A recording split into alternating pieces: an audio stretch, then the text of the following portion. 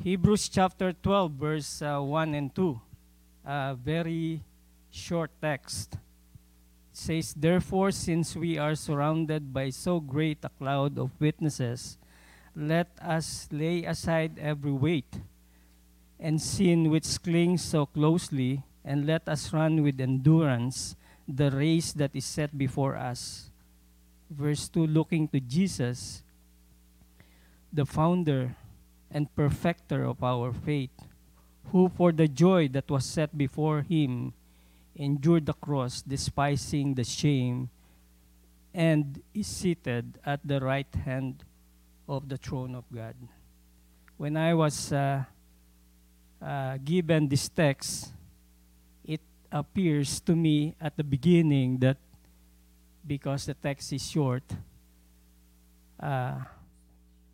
it looks easy. And I know this is one of the popular verse or passage in the scripture, and I find it easy to memorize.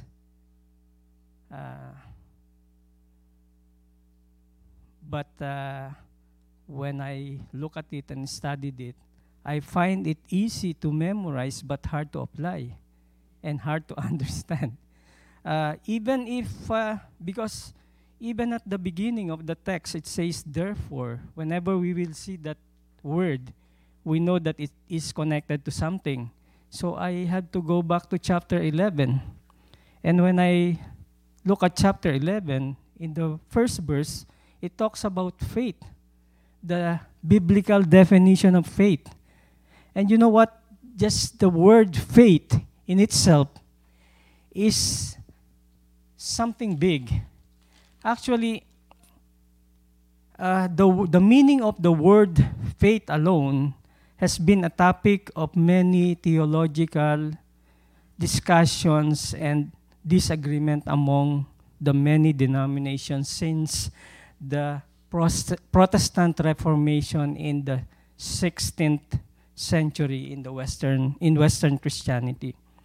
The difference has been largely overcome in the joint declaration of the doctrine of justification. The precise understanding of the term faith differs among the various Christian traditions, and I will talk more on that later on. But despite these differences, Christians generally agree that faith in Jesus Christ lies at the core of the Christian tradition, and that faith is required in order to be a Christian. So when I try to look at that definition of faith and the faith alone, the word faith, I find it hard. So how can I give a simple message out of this?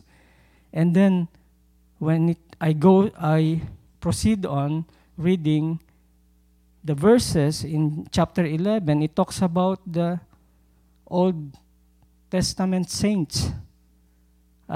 Their faith has been discussed.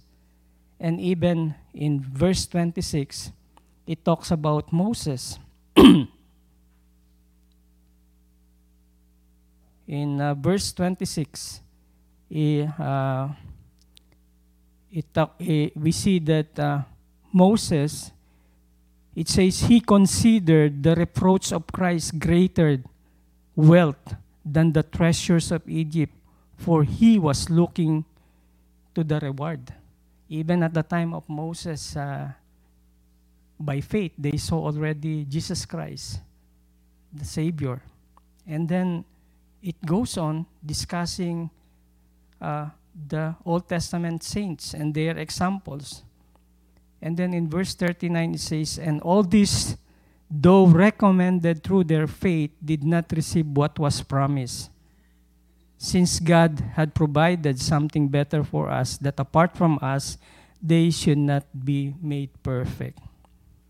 So that is the immediate context. It talks about faith. And then when you go on to the context, in the context of the whole book, the book was written actually to encourage the believers at that time, mostly Jewish, because of their their faith, their newfound faith in Christianity, they are being persecuted by their fellow men, by other Jewish people. And so they find it hard. They find their life so difficult that they are tempted to go back to their former ways of life and beliefs. So the writer of the book of Hebrews wrote this book in order to encourage them. Now, going back to our text in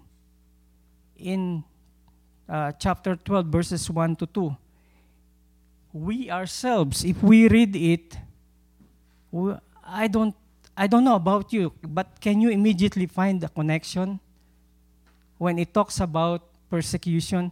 We're not really being persecuted here, right? We are living a life of freedom.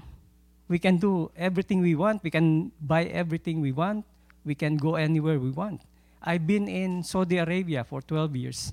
I worked there. It's not that easy. You cannot just go to the mall. You cannot just go to anywhere. You cannot just talk to, especially the opposite sex. That is how difficult life in Saudi Arabia. Here, no. You have the freedom. You have everything. And you can enjoy. So we don't see any immediate connection, and we don't feel importance. We don't see it like there is a need for us to look deeper into it, right? But try to think about this way. The way I see it, almost all of us here are migrants, right? We came from our country of origin in order to find better opportunities, better life, better jobs, and better living conditions, right? The first thing that we did when we arrived in Canada is find a good church and find a good job. So, the first few months, we try to balance both of them. We find a job, we find a good church, we attend the church, we attend our work. Then after a few months, few days, few months, we find it, I kind of getting adjusted to the way of life in Canada. And I find branded things in the mall. Every time I'm in a quiet moments, I think about that. I need that. I need that. I have to get that. So what happened is, here comes Friday, and the supervisor asked for, anybody wants an overtime? Said at first, you said, no, not me. I'm going to church. Not me. So you attend the church, you did not get the overtime. I don't care about what that thing that I want. And then comes the next week. Friday comes, supervisor said, anybody wants overtime? Count me in. Count me in. So you attend the overtime, and then you miss half of the church, or probably you don't miss the church. And then the third week, you're struggling whether you attend the church or what. But I really like that one. So you decided to go to get the overtime. And then, so it's something like that. And then it becomes more comfortable, more demanding. You find the demands of life more attractive, more difficult to I need cars. Then your family came, I think I need more money to support the family. I have cars already. I need house. So slowly you slip down. You forget going to church. Maybe the truth is you don't forget. You really escape church because you wanted work more, get what you need, right? So it becomes worse and worse. So what is going on with me now? And that is how I see it at first. This text, actually we don't see it as it talks to us, but it confronts us. And even the text itself, it says, since we are surrounded by, let us cling, let us run before us. It talks to us. The text is confronting us.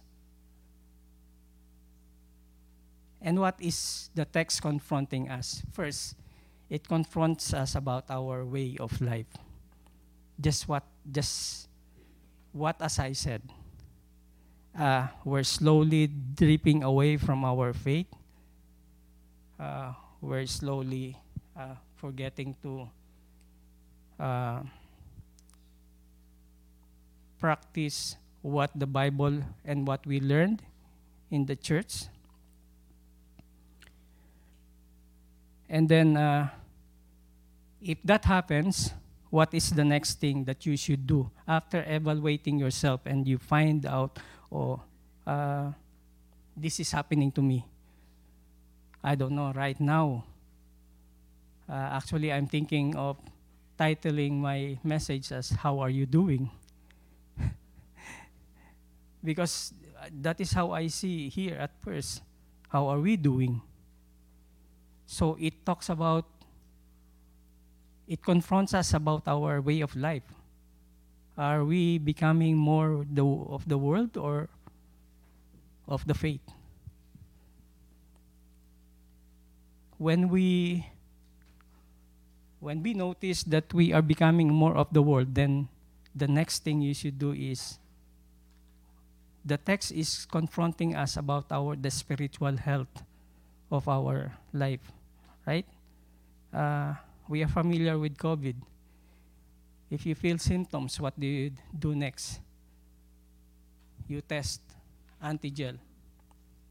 Double means you are COVID positive. Same thing here. Now, after noticing this is me, that is me, what you do next is you test your spiritual life. So, the test is, are some or all of the above becoming the priority in our life? Are your faith getting compromised? Meaning, are your priorities becoming more of the world, or are you neglecting your faith priorities? Are your faith getting compromised? Are you doing things already that is opposite of what you believe and what you learned from the scripture? Are your spiritual health suffering? Are you sinning already? No, let the Holy Spirit, God's Word, be your judge, be our judge. Ask God to enable us to see ourselves the way God sees us. The text says, let us lay aside every weight and sin that clings so closely. Notice, even the things that are good in itself, sometimes they are those that hinders us in our faith. We're not saying they are bad, but we just have to be careful about it. We just have to be conscious about it. I like what the chorus of the song entitled Turn Your Eyes Upon Jesus says. The chorus says, turn your eyes upon Jesus, look full in his wonderful face, and the things of earth will grow strangely dim in the light of his glory and grace. Thirdly, it confronts us of our way of life. It confronts us of our spiritual health. It confronts us to run with endurance the race that is set before us. The passage itself testified that life is hard. It says endurance. When we see that word, that means it is hard. There is a need for endurance. It will involve a lot of sacrifices. Many times you will be required to come out of your comfort zones. You will be asked to make hard choices, but ask God's wisdom that you choose to make the right choices despite the difficult consequence. Sometimes right choices may result to losses and sacrifices. This is what happened in our text in chapter 11. We see in chapter 11 the later parts after discussing the faith of the Old Testament saints. It says here,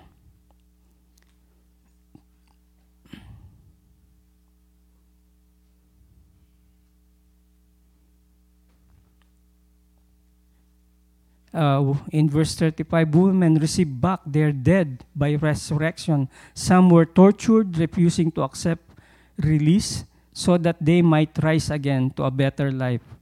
Others suffered mocking and flogging and even chains and imprisonment. They were stoned, they were sawn in two, they were killed with sword, they were about in skin of sheep, goats, destitute, afflicted, mistreated. And verse 38, it says, of whom the world was not worthy, wandering about in deserts and mountains and dens and caves of the earth.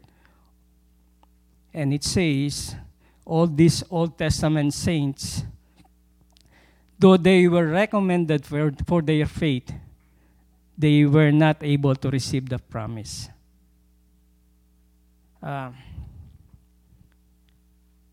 What is more interesting for us is that last part of the verse in chapter 11. Since God had provided something better for us, that apart from us, they should not be made perfect.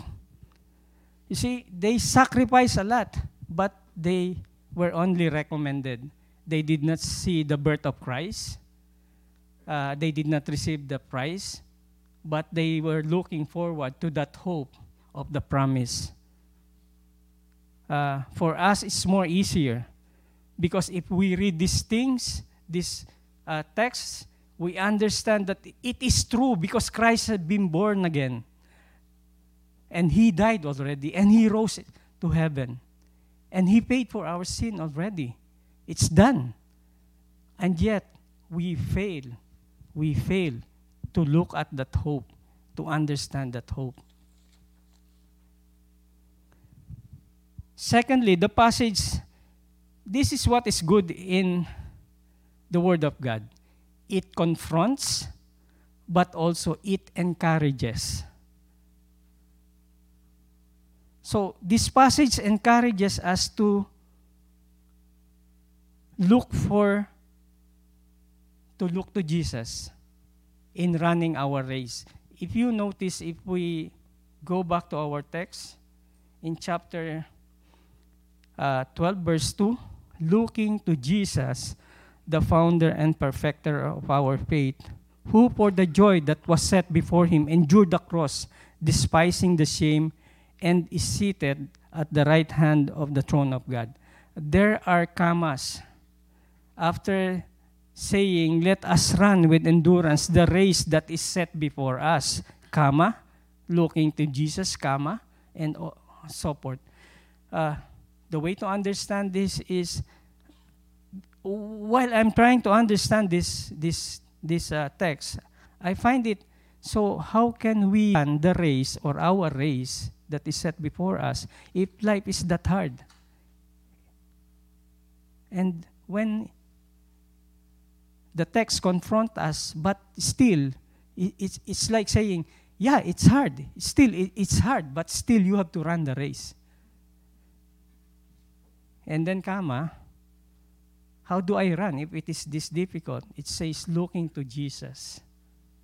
Looking to Jesus. So the passage encourages us to look to Jesus for strength and endurance. Why? Because the text says He is the author and finisher. The other translation used the founder and perfecter of our faith. Something is huge in that part too. The word our is not really in the original text or in the original manuscript. It's like saying, looking to Jesus, the founder and perfecter of faith. The reason why I pointed out that part is because remember when I first said in the introduction that there has been theological discussions in the meaning of the word faith. That is one problem with it. Because in the tradition, if you will notice, even us here, sometimes we say that I strengthened my faith to overcome or fight that temptation or difficulty in life. It's more, it catches more attention in Tagalog. When we say, pinaglabanan ko talaga, nilakasan ko ang aking pananampalataya. I really did my best to strengthen my faith. Because we put my ahead of faith. And then sometimes we say, your faith should be strong to be able to run with endurance the race that is set before you. Or my faith in God is strong. That's why when we define faith, when we put the pronoun, maybe our intention is not like that, but because that is how it has been put up, that is the understanding of. I don't know about you. I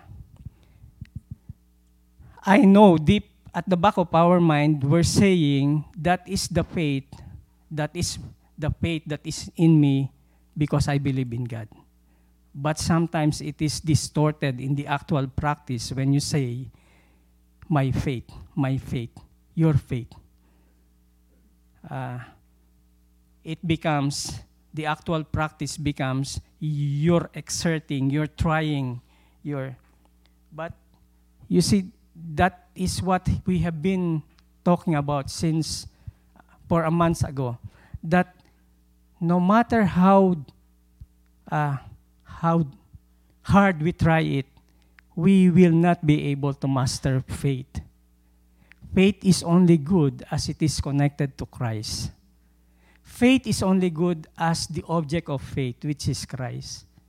I like the discussion in the Sunday school this morning. Sister mentioned about the Old Testament, Adam and Eve, when they sinned. Even there, they can talk to God directly. They can see God face to face. But can you say that they have faith? They sinned. Because the truth is, even from the beginning, we don't have that, as Pastor Sunny is saying, free will or genuine faith. Everything that we do, everything that happened to us is influenced by something. And when that happens, that is not free will. When we say my faith, that is generally influenced by what you think and what you believe. That is not what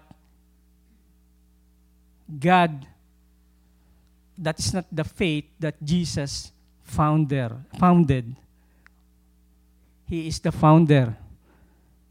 He is the inventor, the finisher of faith. To illustrate that what I'm saying, you notice in the life of Peter's faith, Mark chapter 14, verse 29, when he said, "Even though all fall away, I will not."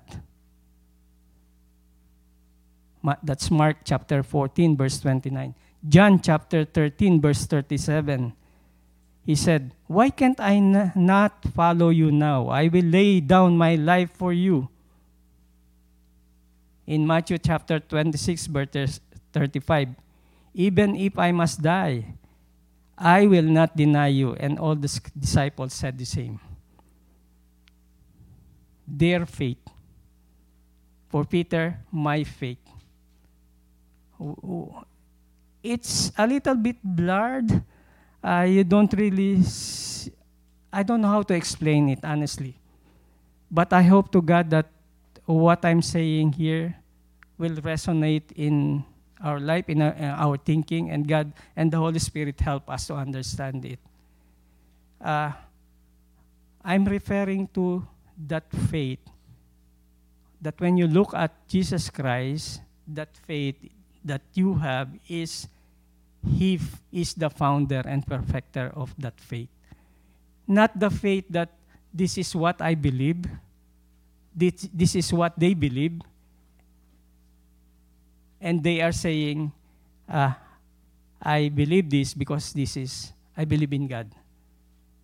It's like the faith that is only in the mouth, but not in the heart. Again, I keep on thinking with the text that Brother Virgil used last week in Matthew chapter 14. Matthew chapter 14, verse 28 and 29. It's which says, "Lord, if it is you, command me to come to you on the water." I was thinking, why will Peter say, "Lord, if it is you, command me to come into the water"? I'm thinking because he is a fisherman, he knows that kind of storm is deadly. Because he's a fisherman, he encountered it many times already. And according to tradition, that area is really a storm prone area. And being a fisherman, he encountered it. He knows that if he step on the water, that's the end of it. And even the disciples, nobody step out. But then, why would Peter said, "Lord, if it is you, command me"? He will not step out because he knows that is dangerous. But when Jesus said, "Come," what happened? He stepped on the water. That is the faith coming from Jesus. And then when he saw around, when he looked at around, what happened? He sank. Because what? He see something else other than Jesus. If he focus on to Jesus, then he has that faith. But he turned away. He looked to Jesus and he sank. And then what did Jesus said? It's good. He said, so Peter said, "Lord, help me." And Jesus reached out immediately. But Jesus said, "Oh, you of little faith, why did you doubt?" That is referring to his faith. Again, I don't know how to better explain it, but I hope I'm sending you something to think about here. What I'm saying is, we just can't. But if we just can't, why is the Bible keep on saying that we should have it? We should do these things. We should do that. You should do this. You should believe this. Why is? Because the simple answer is because that proves that your faith is genuine. If you don't do it because you say it's not guaranteed, then who else are you believing? You're believing what? Your understanding. It's not God. Secondly, that makes you different from the world. Because if you don't do what the Bible is saying, that the world is not doing it, then you are going with them. So what's the difference? Then you are not a believer. But if you do it, even if you cannot understand it, even if you can, it's not a guaranteed, but you know God said it. And the scripture says that the Lord will help you, then you will do it. Right? That is faith.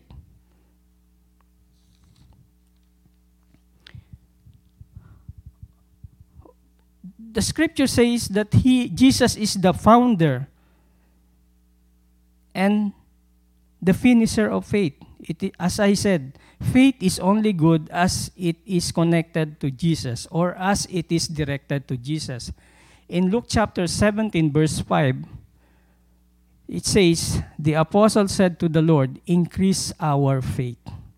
Hebrews chapter 2, verse 10, it says, "For it was fitting that he, for whom and by whom all things exist, in bringing many sons to glory, should make the founder of their salvation perfect through suffering."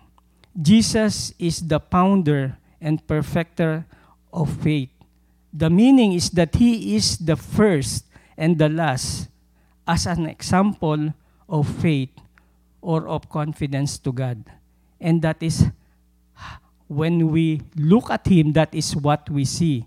And it gives us confidence because he founded that faith in God. He is the preeminence and the most complete model that can be placed before us. He is above all the heroes of faith and everyone who has been enumerated in chapter 11. The word author means the source or cause of anything or one who makes a beginning. Jesus is the captain and in place before us instead of looking at our faith, the so-called our faith, and instead of looking at the circumstance around us. Let us look on to Jesus.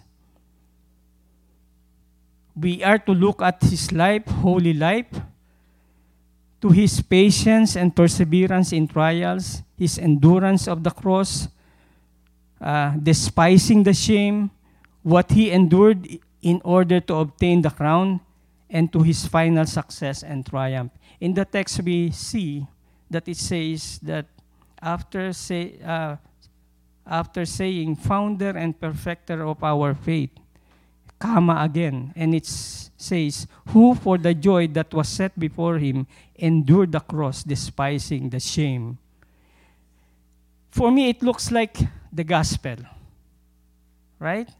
So, when we run our race, we find life so hard. We find the race of life so hard. We feel like we are weary, we're about to give up. Then keep on looking at Jesus. Keep on looking at the cross. Keep on looking at what he did for us. keep on looking at what He accomplished for us. We don't really see Jesus, but we know what He did. We see Jesus through what He is and what He did. Thirdly, the passage encourages us to look to Jesus in times of help. As I said before, no matter how mature we may be in the Christian life, no matter how sincere we try to be obedient to the Word of God, we are prone to commit mistakes. We are prone to fail. But thanks be to God, the Lord Jesus Christ, because He is seated at the right hand of God. It says, after that praise, which says, despising the shame, it says, and He is seated at the right hand of the throne of God. He will always be there to minister and intercede for us because He is our high priest. That is the meaning of, or the essence of why He is seated at the right hand of God. At present, He is our high priest. He has already accomplished what we cannot accomplish for ourselves. Hebrews chapter 6, verses 17 to 20 says, we who have pled for refuge might have the strong encouragement to hold fast to the hope that is set before us. We have this as a sure and steadfast anchor of the soul, a hope that enters into the inner place behind the curtain, where Jesus has gone as a forerunner on our behalf, having become a high priest forever after the order of Melchizedek. What that means is that Jesus went first into the heavenly sanctuary. He led the way. He has gone there on our account to prepare a place for us. John chapter 14, verse 3. Having such a friend and advocate there, we should be firm in the hope of eternal life, and amidst the storm and tempest around us, we can look to Jesus and be calm, for we have a high priest who, there are many verses that talks about us. In Hebrew chapter 6, verse 20, it says, for it was indeed fitting that we should have a high priest, holy, innocent, unstained, separated from sinners, and exalted above the heavens. Hebrews chapter 7, verse 26 says, since then we have a great high priest who has passed through the heaven, Jesus the Son of God. Let us hold fast our confession. Hebrews chapter 4, verse 14, for we do not have a high priest who is unable to sympathize with our weaknesses, but one who is in every respect has been tested as we are, yet without sin. So brothers and sisters, how should we run with endurance the race that is so hard, which is set before each one of us? Look unto Jesus, the founder and finisher of our faith. See Him, know Him through the gospel, the God's word, the good news of salvation. See Him as our Lord and Savior. See Him as our defender, provider, who is seated at the right hand of God. These are good encouragement.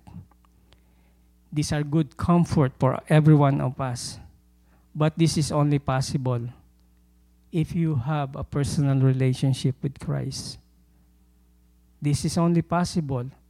This can only happen to you. This is applicable to you if you have a personal relationship with Christ. If not, I ask you, by God's grace, admit that you are a sinner who needs help. Confess your sins to God and ask for His forgiveness. Invite Jesus to come into your heart. Be your Lord and Savior. Ask the Lord to take hold and control of your life. And thank Him for His great love, mercy, and grace, and His free gift of salvation in Jesus.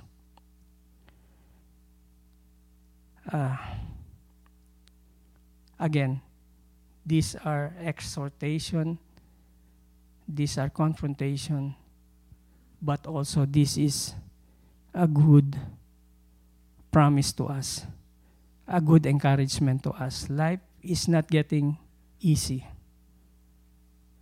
But if we have Jesus, we can look up to Him. We can come to Him all the time because He is seated at the right hand of God. Look to Him.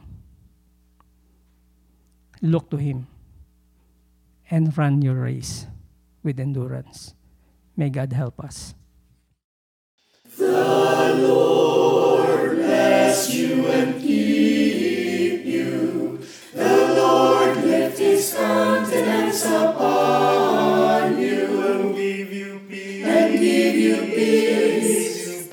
And give you peace. The Lord make His face to shine upon you and be gracious unto you. And be gracious. The Lord be gracious, gracious.